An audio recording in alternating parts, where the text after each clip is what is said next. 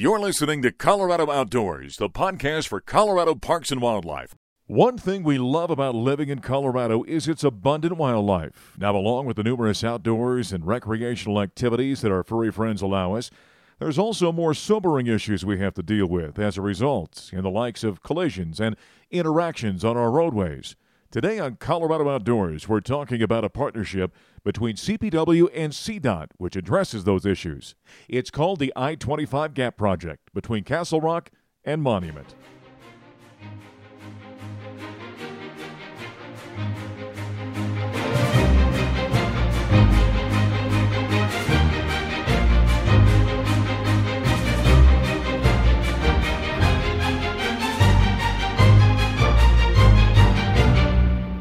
You're listening to Colorado Outdoors, the podcast for Colorado parks and wildlife. I'm your host, Mark Johnson.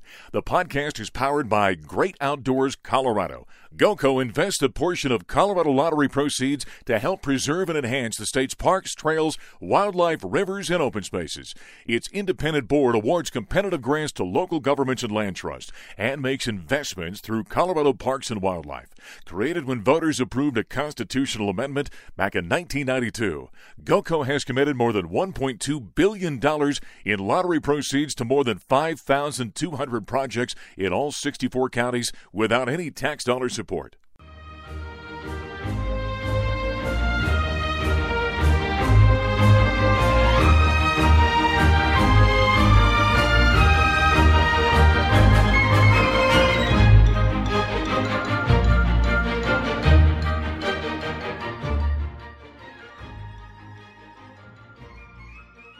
Well, we're talking I-25 Gap Project on Colorado Outdoors today. Joining us right now is Brandon Morat. He's the CPW Northeast Region Energy Liaison and Land Use Coordinator.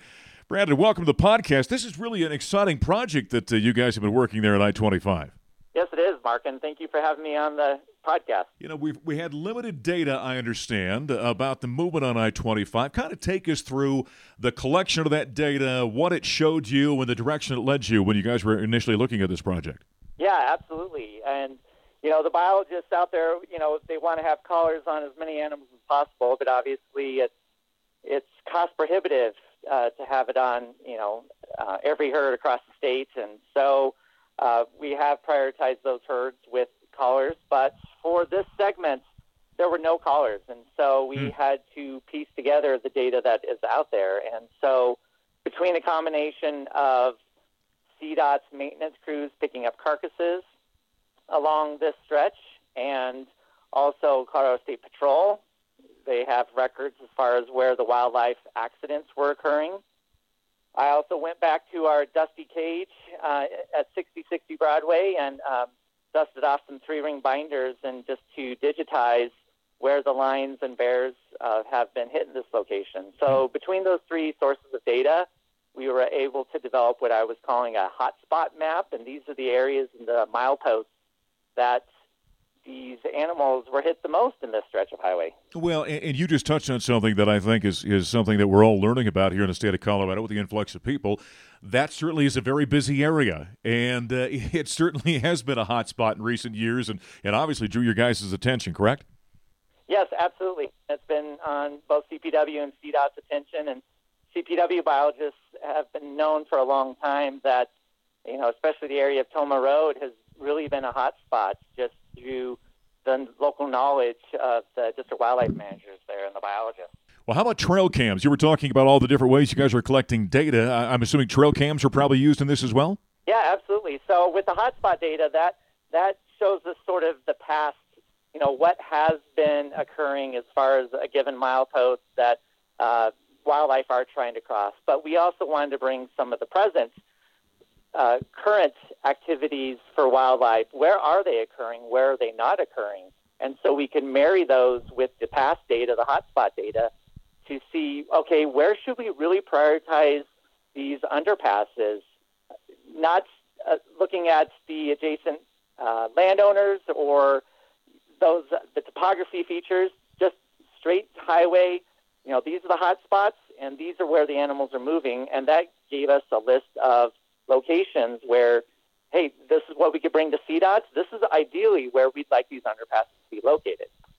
Brandon, I always chuckle, and I don't know if this was true or not. You probably saw it like we all did. It was floating around the internet for quite a while. It was a woman who called in a radio station and complained about a deer crossing they put and said they should move the deer crossing someplace else so that the animals would cross in a different spot. And it was fantastically funny. I have no idea if it was true or not. My point of bringing that up is you guys identified these hot spots.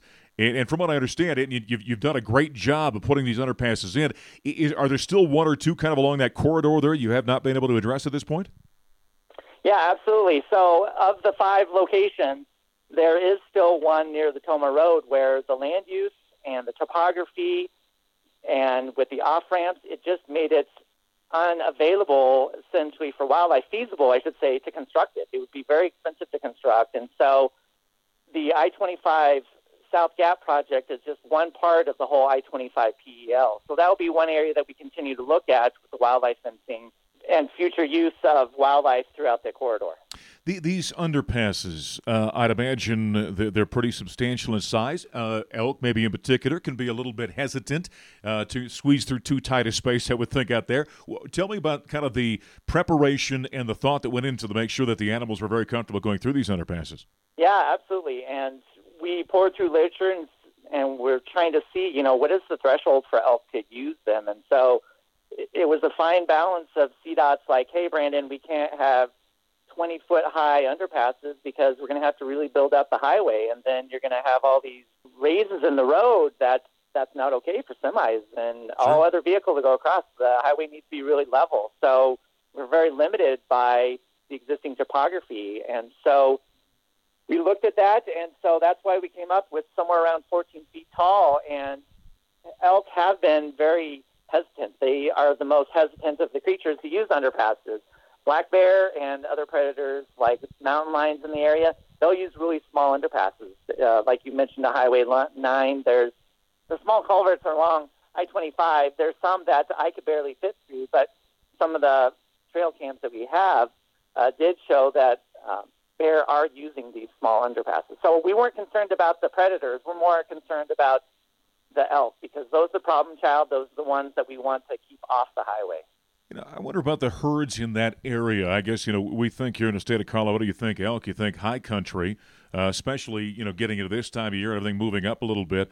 I'm wondering, are the herds in that area, do they pretty much stay down in that area, or are they coming up into the high country?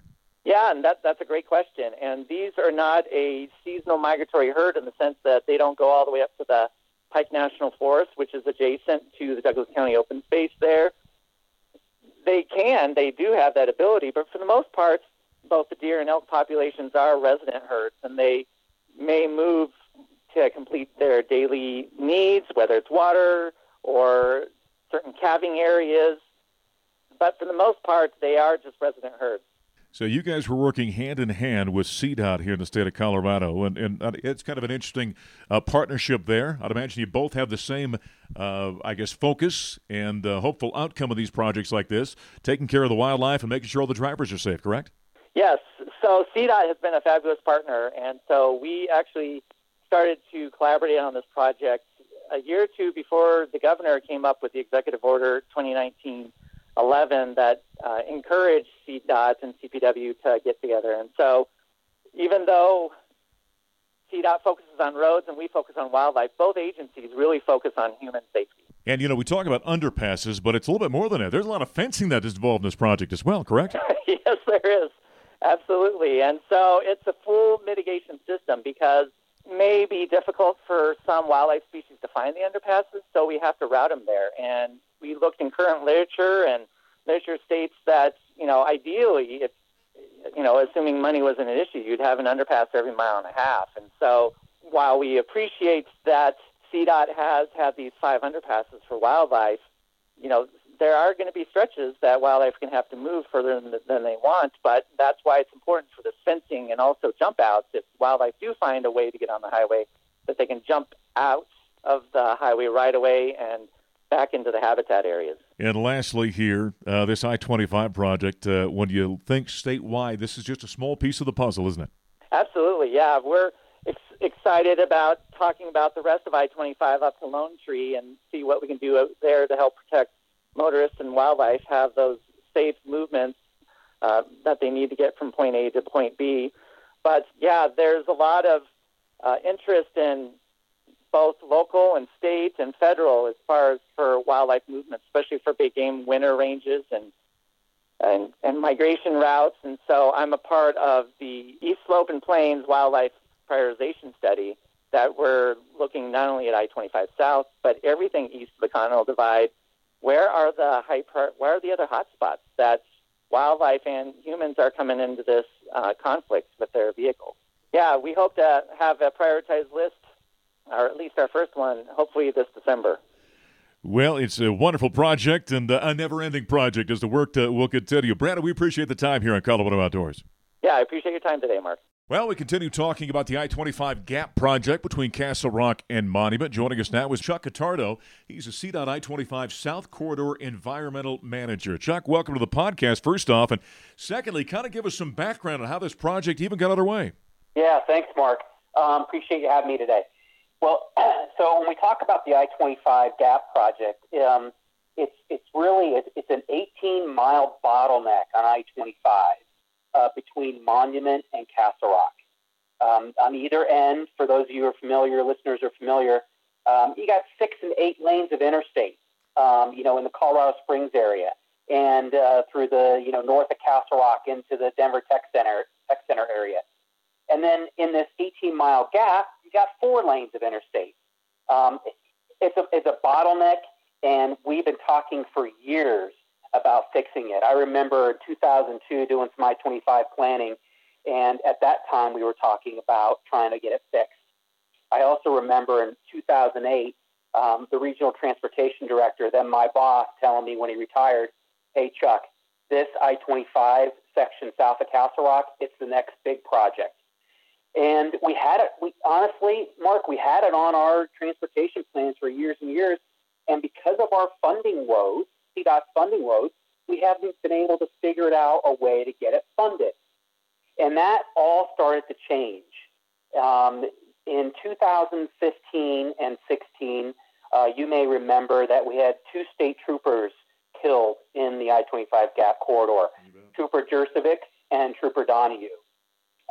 Also, about the same time, then Governor Hickenlooper is saying, the I-25 South Gap area, that's my number one priority on my transportation agenda. And that goes a long way when the governor comes out and says it's his number one priority, right? You bet. We're also seeing, the economy starting to turn around 2016, 17, and we're starting to see a lot of residential development in the North Colorado Springs area and Monument area. In fact, Monument, I haven't checked recently, but when I used to give presentations to them, they're one of the fastest growing towns in Colorado. And that's because there's attractive places to live there. But guess what? They're still driving. Most of those people are still driving to the Denver Tech Center and even to downtown Denver for their jobs. And so we continue to see these safety problems, including wildlife collisions, incident management problems. And what I mean by that are when you have an accident out there on the gap, it was so narrow, so tight that we couldn't get emergency vehicles to people. And once we did finally get them there, we weren't able to clear people through the accident. There wasn't enough room, physical space, right? So we have safety problems, incident management problems, mobility problems. We don't have any transit options out there. So people don't have any choices. And then finally, travel reliability problems. I would hear at some of these public meetings, "Hey, Chuck, I don't know if it's going to be 30 minutes for me to get through the gap or 3 hours." And then I'd also have people come up to me and say, "You know what, I never made it out of there. I got stranded in a snowstorm." So you have the gamut of this stuff. It was just a mess. And so this all starts to turn around for all these reasons. And in the fall of 2016, CDOT, in conjunction with the Federal Highway Administration, starts what is called a Planning and Environmental Linkage Study, a PEL, all right? And this is a tool given to all the states by the Federal Highway Administration, and it does not get you to construction, okay? But what it does allow Department of Transportation to do is identify the problems, talk to the public, Get with elected officials and get their input about the corridor. Start to develop solutions based on what you hear those problems, right? And then prepare cost estimates. Essentially what it does is it gets you ready to get out of that gate quick in case construction funding comes to your project. Because technically, CDOT is not allowed to start developing a project in earnest until we've identified the construction funding, okay? So we're doing these PELs to try to get us ahead. However, in May 2017, we get a huge nudge. There's a huge chunk of money that comes from the passage of the Senate Bill 267, a state of Colorado bill that essentially, I don't want to get into details about this and bore your listeners, but it identifies a bunch of one-time sort of injection of funding for CDOT. And so we know by May 2017, we got a good chunk of the funding there, okay? And then we start to take a little bit of a risk. We see, over the past 6 months or so, the momentum building, that these problems are terrible, that El Paso and Douglas County, that all the cities and towns are on board with getting something done. And we take a little bit of a risk and we start to act like this project's going to get funded. And what we do in the summer of 2017 is we spend a little money and we start to put out these gain cameras. And I think Brandon may talk about this a little bit more. And we set these action triggered gain cameras throughout the gap. And the purpose of the gain cameras is to see if we can determine a pattern of wildlife movement. There's elk, there's deer, there's bear, there's mountain lion, there's even bighorn sheep in the corridor. And we're trying to figure out if we can, see where they're going, where they're trying to cross I-25 from the west to the east side. And what we find out is there's no real set pattern, okay? We see a little bit more activity in the Larkspur area, and we see a little bit more activity in the Monument Hill area, but we also see a ton of activity in between Monument and Larkspur, all right? That actually works in our favor, okay? And I want to get into this a little bit. This is a really good part of the story. So we set these game cameras up, and then we start to hold these workshops. Again, we're starting to act like we're going to get construction funding and we're going to go to construction soon. So we're getting serious about this.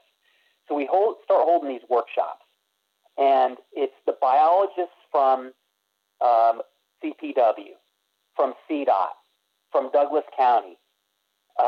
Fish and Wildlife is there. And then they're on one side of the room, and the other side of the room is all our engineering staff and our decision makers, okay? And this is really important because what we're starting to see is the funding that's becoming available is going to be about $350 million, which I'm sure sounds like a lot to many of the listeners here.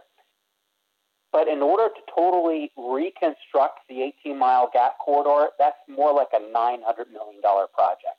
And let me tell you about the difference in those two.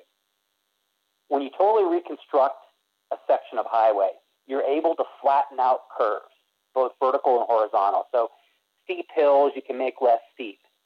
Tight turns, you can make less tight. You're able to fix all the drainage. All right, you essentially rip up the interstate and build a new one in its place. We didn't have enough money to do that. That's about a $900 million project. Okay. We're thinking we're going to get about $350. So what we decide to do is use as much as we can that's already there and use the $350 million to fix our safety, incident management problems, mobility problems, and travel reliability problems. We do actually reconstruct a small portion at Greenland because there was no way we could figure out how to just add on and make that better. We already had trucks going through a culvert there underneath the interstate, and it was so tight in there that they were scraping mirrors on both sides. All right, so we essentially had to rip all that up and redo it. But for most of the 18-mile corridor, we're sort of adding on and making it better and not totally reconstructing it. So what does that mean for the wildlife? Well, you just can't plop these underpasses in. That's the main form mitigation we're looking at here.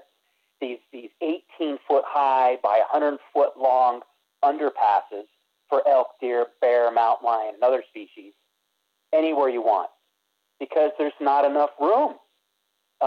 There's just not enough room to dig under the interstate and create a hole that big, okay? And so you got the biologists on one side of the room telling the engineers, this is where we would like the underpasses. And the engineer's saying, I ran a plan and profile in that section, and we can't quite squeeze it in there. What if we move it 1/10 of a mile to the south? Will that do for you? And for 3 or 4 of these workshops, that beautiful banter's going back and forth with 30, 35 people in the room, and we finally decide on 5 locations, okay? And the 5 locations are just on the south side of Monument Hill, so they're right there in Monument, El Paso County. That's one. And that underpass is actually a little bit smaller. That's a 50-foot by about 50-foot long by about 16-foot high opening, okay?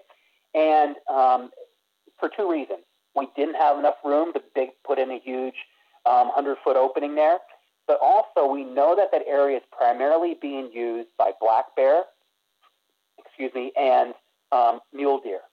Okay, so these species in particular are okay with a little bit of a smaller opening, all right?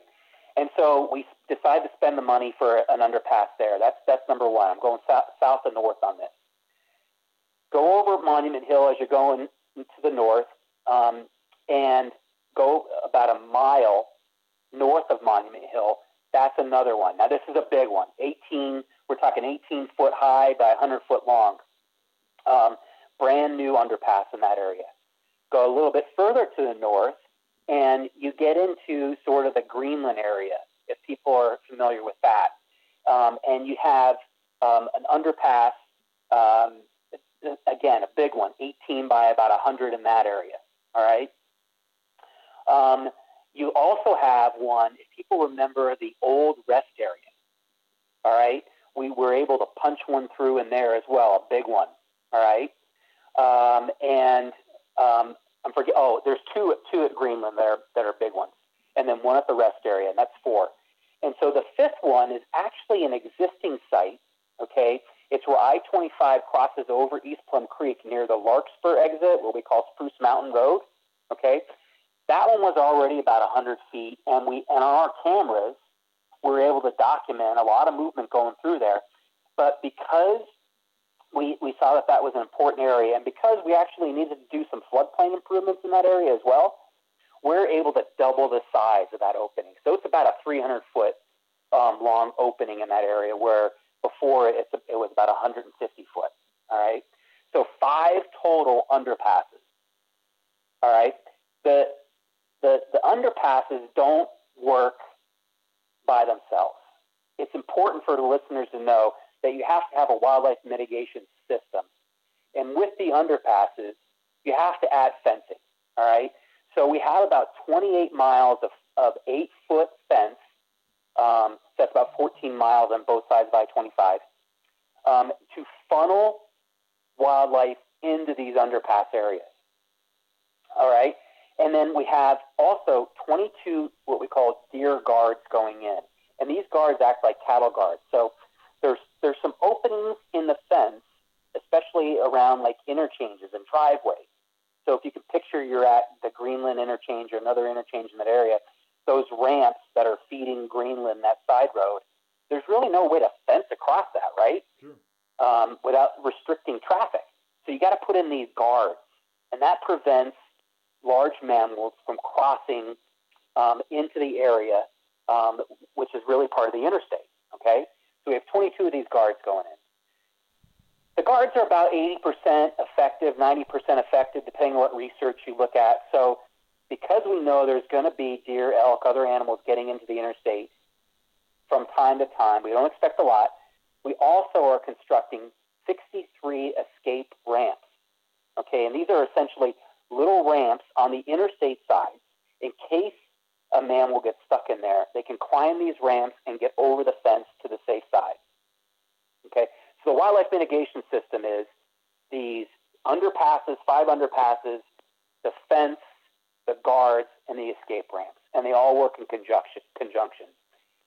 We think with this system that we're going to reduce wildlife vehicle collisions by 90%. Wow. That's what I told the governor, all right? And if we are successful, the system is going to pay for itself in 12 to 15 years. Absolutely pay for itself. And that's what we're excited about. Well, it's a great project, and obviously, as you talked about, in 2019 when the governor signed that executive order, that was a huge benefit, obviously, to really get this thing moving. You know, anytime you have a great project, Chuck, you've got to have a ribbon cutting, right? Tell me about that. Yeah, the good news is that we have a great contractor in Kramer of North America. We have a great designer in Jacobs, and Jacobs and Kramer working together with CDOT and Federal Highway and Douglas County and El Paso County and all the stakeholders. It looks like we're going to have most of the project done, most of it constructed by this fall. So November timeframe is what we're thinking, all right? Including the wildlife mitigation system part of it. And that is going to probably allow us to have a ribbon cutting for the wildlife mitigation part. And we're looking at, this is where we don't have the date exactly set yet, but we're hearing from our executive director that she would like to do it in September, October, something like that. We're also talking about, well, if we're done with the whole project, by next fall, by fall 2022 is when we'll be officially done. Should we just wait till then? So those are the two things being talked about. But we're definitely having a ribbon cutting to celebrate all the successes we've had with this wildlife mitigation system and everybody who's been involved with it that has just made it a great thing. Chuck, how about identifying other places across the state of high priority like this? I mean, is that process taking place as well? Yeah, not quite as complicated as the gap, because again, like I said, we had to squeeze these things in where we could fit them. So there was a lot of engineering and a lot of construction maneuvering to make that happen. But there's some great projects, incredible projects. People may be familiar with the State Highway 9 project that's north of Kremling, north of Silverthorne and south of Kremling. Okay. That's receiving all kinds of attention right now because they did do research as part of that, and they have shown that there's at least a 90% reduction in wildlife vehicle collisions with 2 overpasses and 5 underpasses. I think I got that right. Okay. So that's a big one. There's a ton of great stuff going on in the southwest part of the state with US 160 and 550. They've already constructed a bunch of underpasses on 160. They're looking at 2 overpasses now. As part of that project, I think they're actually on 550. And Tony Cady, who has been taking on a major role statewide with this stuff, is sort of in charge with that. I'm trying to think. So we have a big project coming up on I-70. We're trying to get the I-70 mountain corridor cranking back up again. Okay. And there's 2 wildlife crossings that have been identified as part of construction on I-70 near Floyd Hill. I'm pretty sure, I think the team is pretty sure, that they're going to be overpasses. They're still trying to figure that out. We are working with, or I know from being involved statewide on some of this stuff, that our CDOT Pueblo office is working on a very large project on I-25 near the New Mexico border. And that's trying to get some construction funding right now for underpasses, for fencing, for the guards, and everything I mentioned that we did on the gap. So this is all gaining huge momentum throughout our state. You mentioned the executive order, Mark. That was one thing that really kick-started us. But there's also been a U.S. Department of Interior secretarial order. And there is a CDOT CPW MOU that has come out of the governor's executive order. And then most recently, there was a joint Senate resolution just a couple months ago, and all of them stress the need to protect wildlife and make it more safe for Colorado drivers. Nice. Well, as we talk about the gap here, and you mentioned the I-25 Pell and the fencing there going along that stretch as well, that kind of leads into the East Slope study. What can you tell me about that? Yeah. So with all of these, resolutions, executive orders, it was pretty clear to CDOT and CPW that we better start developing a list of statewide priorities. And this list needs to be based on science. Okay, we just can't come out and say, we think this is a great area. I mean, because Mark, the GAP wildlife mitigation system was about $20 million to construct. All right, these things are not cheap. Right. So we better have some sound reasons for why we're recommending certain priorities. All right, and so that all started with the West Slope Wildlife Mitigation Priority Study. And that study finished in May, it was either April or May 2019. And it identified all of the wildlife mitigation priorities for the West Slope. So we're talking from the Continental Divide and Colorado west. After that was finished, we were able to scrounge up more money and start the East Slope study. And by the way, Tony Cady, who I mentioned before, he was in charge of the West Slope study, with also a great partnership with CPW. So the East Slope study starts in late summer, early fall 2020. I'm actually leading that with Travis Black. So Travis Black works for CPW in the Southeast region. And we're due to finish that in December, a couple months from now, December 2021. So now you have the West Slope study, you have the East Slope study, and now you have a fairly clear picture of what the state's wildlife mitigation priorities are from a study that's based on science. And what we did is, and Julia Kinch and Pat Basting, who are consultant managers on this, deserve a lot of credit. We were able to build a fairly complicated model and fed all what we thought were the important variables into the model. Why is wildlife important, and what makes a road safe? So there's both CDOT sort of variables in there and CPW variables in there. And the model takes all that information and crunches it and then tells us where our highest priorities are in the state. Chuck, tell me a little about the Colorado Wildlife Transportation Alliance and how that kind of plays into this equation. Mark, they are vital to this whole equation. We talked about Governor Polis's executive order. We talked about the U.S. Department of Interior secretarial order, CDOT and CPW's MOU, the Joint Senate resolution, all these things that talk about how important it is to preserve the state's wildlife and to make it safer for drivers. Well, all of those things sort of trust the Colorado Wildlife and Transportation Alliance with developing our state's priorities for wildlife mitigation. And what they're going to do is, and they're mentioned by name in all of these documents, what they're going to do is they're going to take the results of the West Slope study and the East Slope study, and they're going to sort of work with CDOT and CPW. Really, the alliance is made up of CDOT and CPW people, as well as Pew, Teddy Roosevelt Conservation Partnership, Rocky Mountain Elk, Mule Deer, ARC, a bunch of organizations, but mainly CPW and CDOT. And they're going to take those recommendations, and they're going to come up with a statewide recommendation, not an East Slope and West Slope recommendation, but a statewide recommendation. And so that is their purpose. And right now, because all this wave is all hitting us in the last 2-3 years, right? The alliance is getting their feet together, their feet under them, and right now is determining their governance. Essentially, how are they going to vote on the statewide priorities, and who is going to be a part of that vote? And I'm a part of the alliance, as well as a bunch of other folks I mentioned in the interview.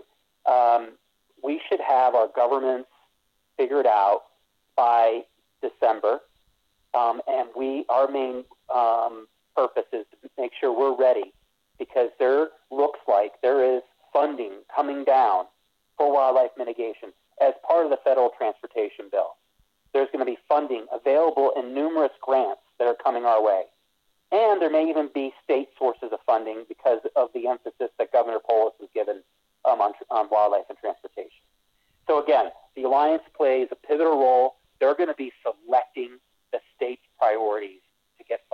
Well, it's a great partnership between CDOT and CPW, and ultimately it's keeping drivers and animals safe. Great stuff, Chuck. This is kind of exciting news here for the state of Colorado. We appreciate you joining us here in Colorado Outdoors. Hey, Mark, I really appreciate it, too. Anytime we get the chance to get the word out, that just helps us. Our thanks to Chuck Catardo, CDOT I-25 South Corridor Environmental Manager, and Brandon Moret, CPW Northeast Region Energy Liaison and Land Use Coordinator, talking about the I-25 Gap Project between Castle Rock and Monument. A wonderful partnership between CPW and CDOT, which addresses human and animal safety along one of our busiest roadways here in the state of Colorado. Remember, for anything and everything pertaining to Colorado Parks and Wildlife, go to our website at cpw.state.co.us. Thanks for joining us on Colorado Outdoors, powered by Great Outdoors Colorado. I'm your host, Mark Johnson. Until next time, get out and enjoy the great outdoors in our beautiful state of Colorado. Colorado Parks and Wildlife is a nationally recognized leader in conservation, outdoor recreation, and wildlife management. The agency manages 42 state parks, 960-plus species of wildlife in Colorado, more than 350 state wildlife areas, and a host of recreational programs from hunting and fishing to the state's trails program, boat registration, snowmobiles, off-highway vehicles, and more. All of its management is in perpetuity for the enjoyment of Coloradans and its visitors.